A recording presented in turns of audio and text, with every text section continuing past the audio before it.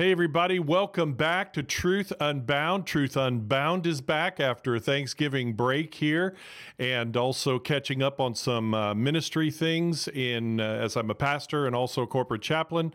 And now our ministry of Truth Unbound is back, and I'm glad that you're here. We're here together. At Truth Unbound, we always seek to discover what are God's answers to the dilemmas and the big questions that we have of what's going on in culture, the world, our Christian faith, and in daily life, and how God wants you and me as believers, followers of Jesus, to respond to it all.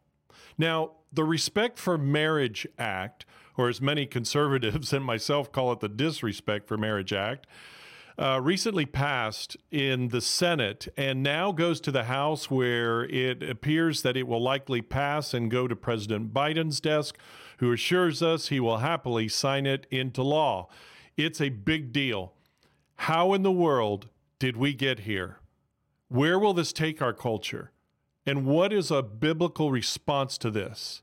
Well, we're going to dig in and find out right now.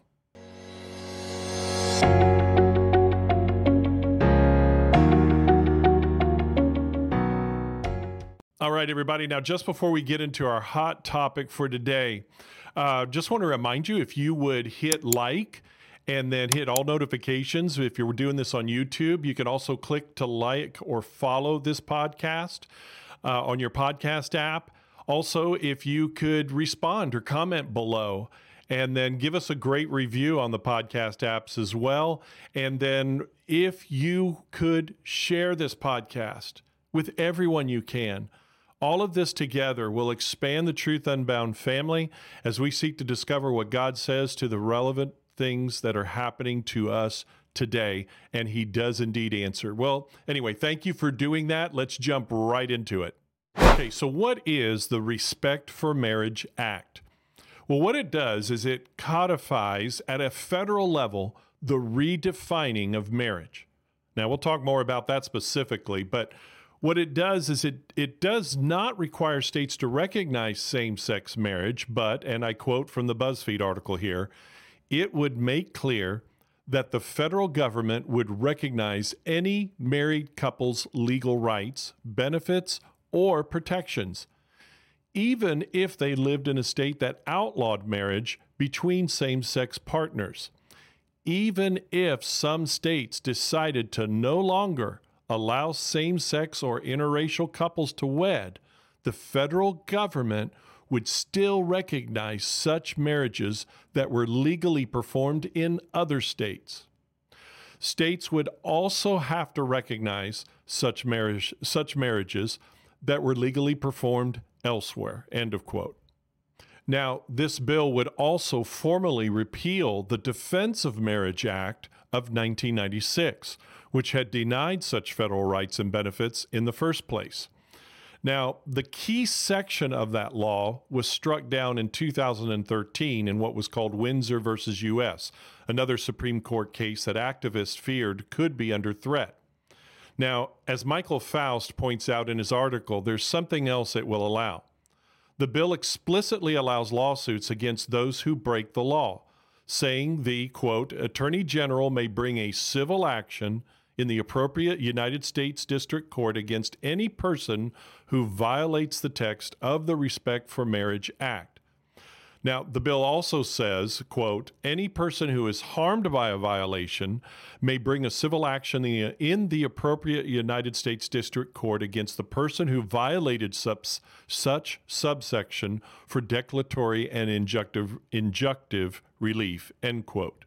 In other words, this law will unleash countless lawsuits with government backing against those who, even if not for religious reasons, hold to and practice their sincere belief in traditional marriage. Money that they don't have to pay lawyers for such a case to fight back. And that's exactly what the makers of this bill, this law, are counting on. Now, some of you will remember a bill that was proposed and passed by the House last year called the Equality Act. Is this and the Equality Act the same? Now, again, we said it was passed in the House last year, but has not moved forward since then. Now, according to Congress.gov, the summary of the bill, H.R. 5, called the Equality Act, says that this bill prohibits discrimination based on sex, sexual orientation, and gender identity in areas including public accommodations and facilities, education, federal funding, employment, housing, credit, and the jury system. Specifically, the bill defines and includes sex, sexual orientation, and gender identity among the prohibited categories of discrimination or segregation. The bill expands the definition of public accommodations to include places or establishments that provide exhibitions, recreation, exercise, amusement, gatherings, or displays, goods, services, or programs, and transportation services. The bill allows the Department of Justice to intervene in equal protection actions in federal court on account of sexual orientation or gender identity. The bill prohibits an individual from being denied access to a shared facility, including a restroom, a locker room, and a dressing room that is in accordance with the individual's gender identity. So the Respect for Marriage Act is narrowly focused on marriage itself and not all areas including sex and gender, such as in the Equality Act. So the two are not the same. Now, there have already been calls, though, for the Equality Act to be added to the Respect for Marriage Act and get it signed into law as well at the same time. It's doubtful, though, but that will happen, but it still lets us know, it throws up a red flag that immorality never rests, and for those who defend traditional marriage and Judeo-Christian values in society, we must remain vigilant. Also, we need to remember that Republicans are in charge of the House. Now, some may say, well, because the Republicans are now going to be in charge of the House, then there's no worries. This won't happen. But you need to remember that for it to come back to the House and then to the president for final signature and approval, it required there were 12 Republican senators who jumped in with the Democrats on this to get it passed. So, no, it's not a shoo-in. Just because the Republicans run the House, it is not a shoo-in that this or the Equality Act will not be approved and sent to the president. Now, here's another question. Why the need to codify same-sex and other types of marriage into law, especially federal law? Well, there is no need. It's a political strategy move. It is a reaction to Clarence Thomas's comments right after the reversal of Roe v. Wade. Now, the Respect for Marriage Act was introduced in 2015, but after Roe v. Wade's overturning by SCOTUS, or the Supreme Court of the United States, Clarence Thomas wrote in a separate piece that he called on the court to review all cases decided in recent years based on an interpretation of the 14th Amendment. Of particular concern to LGBTQ activists is the case called Obergefell versus Hodges in 2015, where the Supreme Court held that state laws barring same-sex marriages were unconstitutional. Now, LGBTQ activists feared that SCOTUS, the Supreme Court, will overturn that previous decision in 2015 for the same reasons it overturned Roe v. Wade.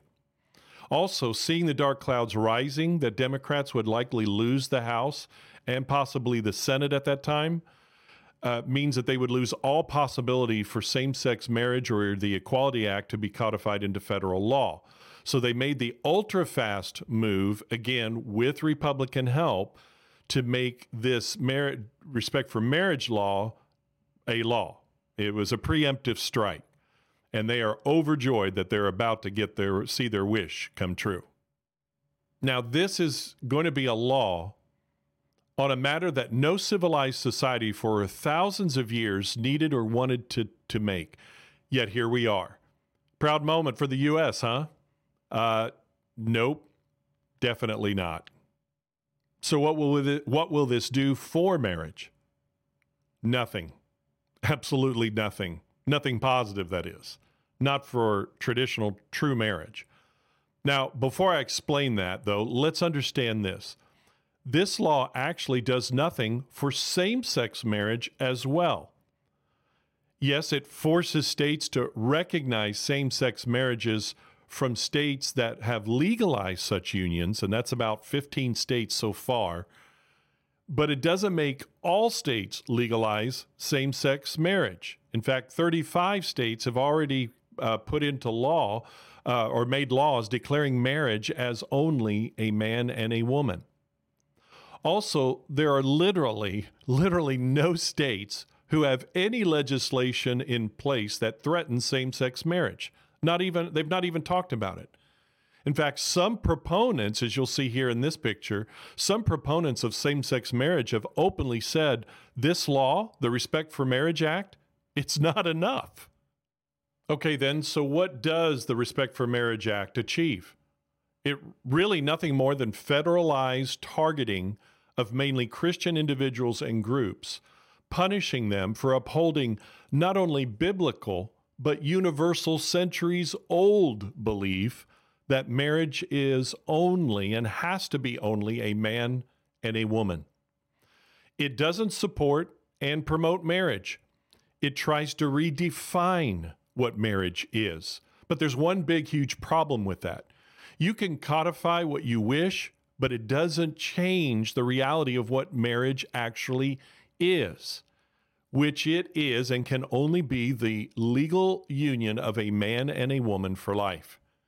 You can put together any two types of people you want, but marriage is still only the union of a man and woman. That is the objective fact. But for instance, here's the classic statement that is repeated over and over again. And after the Senate passed this act, Senator Schumer said it again. And here's the picture of it, of his tweet. Because no one should be discriminated against because of who they love. Really? So if a man wants to marry a minor boy or girl, should they be able to? If a mother wants to marry her son, that's called incest. Should she be able to? Could a man marry his dog or his horse? Or a person marry themselves? Yep, it's a real thing now. It's called sologamy, the ultimate form of self-love. There's literally nothing in this Respect for Marriage Act that prohibits any of that.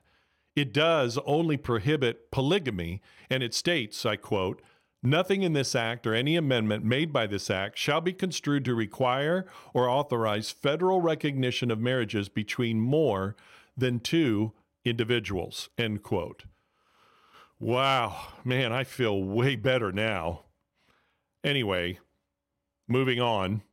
The reality is, in America, people are free to love as they want. Its evidence is seen every day and more than ever, and it's increasing, and especially as you see it pushed in TV, movies, literature, and on the street, even in children's books. Now, people may not agree with that lifestyle choice, but nevertheless, no one is prohibited anymore for showing public affection or live with anyone they choose. The vast majority of people, they really just don't care what you do in the bedroom. But calling it or making it a marriage, if it's not a man and a woman only, doesn't make that any different or better for anyone. This ends up being a matter of demanding special recognition, not equal recognition. In the end, when you have no objective moral laws given to you by a perfect moral lawgiver, then this actually makes sense. Why didn't it happen sooner? Love is love, man. Come on. But the fact is, marriage as one man, one woman only, till death do you part, is a norm in civilized society because this is what marriage was made to be in the beginning by God. In Genesis chapter 2, verse 24, it says, "Therefore a man shall leave his father and mother and be joined to his wife, and they shall become one flesh." Jesus himself reaffirmed this in his time in discussions with others on earth, and Paul also repeated and reaffirmed it in his writings of Scripture. Anything outside of that is not marriage. No matter what you call it, in with whichever legal method or process you give it, at whatever, up to the highest levels of whatever government, it doesn't change the reality that marriage is one man and one woman only. End of story. Now, some might say, hey, get with the times, man. The winds of change have come, and they're here to stay. No one thinks one woman, one man is the only marriage relationship anymore, okay? Just look at the polls. Well, someone saying that is right about the change in American minds about same-sex marriage. In 1996, 2/3 of Americans opposed a same-sex marriage right. Today, 70% of Americans support it, a figure that for the first time includes a majority of Republicans. Wow, well, that changes my mind. No, it doesn't. Marriage literally, again, is only one man, one woman. Call any other relationship a marriage, and it doesn't change the reality of that fact. So let's ask this question. What will be the negative effects of this new law on our culture and our society? Well, it will continue to legitimize a post-truth fallacy about the most fundamental and necessary relationship of any society, and that one is marriage. It will also further push us into the downward spiral more rapidly of immorality as a society and a nation, further weakening the family unit. It will bring up the next generations of children into further confusion about gender identity, roles, boundaries, and what love truly is. It will push Bible-believing Christians into a corner and ratchet up the legal persecution and other forms of persecution after that of Christians in our country, especially by the government. Now, some senators tried to add amendments to this law to more specifically protect religious objectors to same-sex marriage, only to be tossed aside, even by fellow party members. And it hasn't, the amendment that was added for religious protection, it only covers certain things. It's extremely narrow, and it doesn't cover the protections for individuals or individuals who run a business with them being the only employee. This will also further affect the military and the continued social experimentation that goes on with it constantly. Traditional marriage chaplains in the military and federal police agencies will be forced to conform to this redefinition of marriage and accept it and perform those weddings or suffer the consequences, such as described in the Denison Forum article, quoting Senator Mike Lee. Dr. Andrew Fox, who created a chaplaincy program at the Austin Fire Department and served as lead chaplain in a volunteer capacity for 8 years. In a personal blog unconnected to his work, he shared his religious views regarding marriage. City officials then demanded that he recant his statement and apologize for the harm his blog post allegedly had caused. The officials demanded total compliance with their preferred views on marriage and forced Dr. Fox to hand in his uniform. Believer, we still must hold fast to the truth of God's word and also state clearly what God says. As Peter said in 1 Peter 3:15, a verse we often quote here at Truth Unbound, that is to give an answer of the hope within us clearly and firmly, yet with respect and gentleness. Well, I hope that this has been of help to you to understand this more, and I hope that you'll share this with others and able to help others with it. You can continue to do that by clicking like, clicking to follow Truth Unbound, subscribe as well to our channel, comment below and share this episode and others of our podcast with everyone that you can today. Always remember to follow Jesus, because when you do, you'll always follow the truth. Until next time.